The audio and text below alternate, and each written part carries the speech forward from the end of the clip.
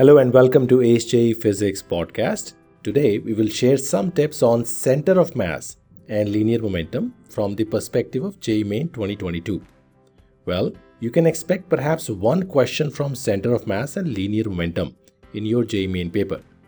One of the important question types here is scenarios involving elastic collisions between particles, wherein both energy and momentum is conserved.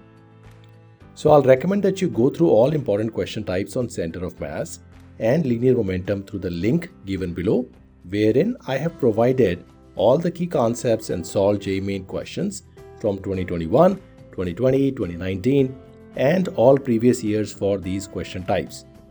Note that the 137 important question types alone will help you score about 70 marks in physics paper. And this approach has been proving effective, and our students have been scoring high in JEE Main as well as JEE Advanced. And I will say that this is something that every student should have access to allow you to focus on important concepts and questions.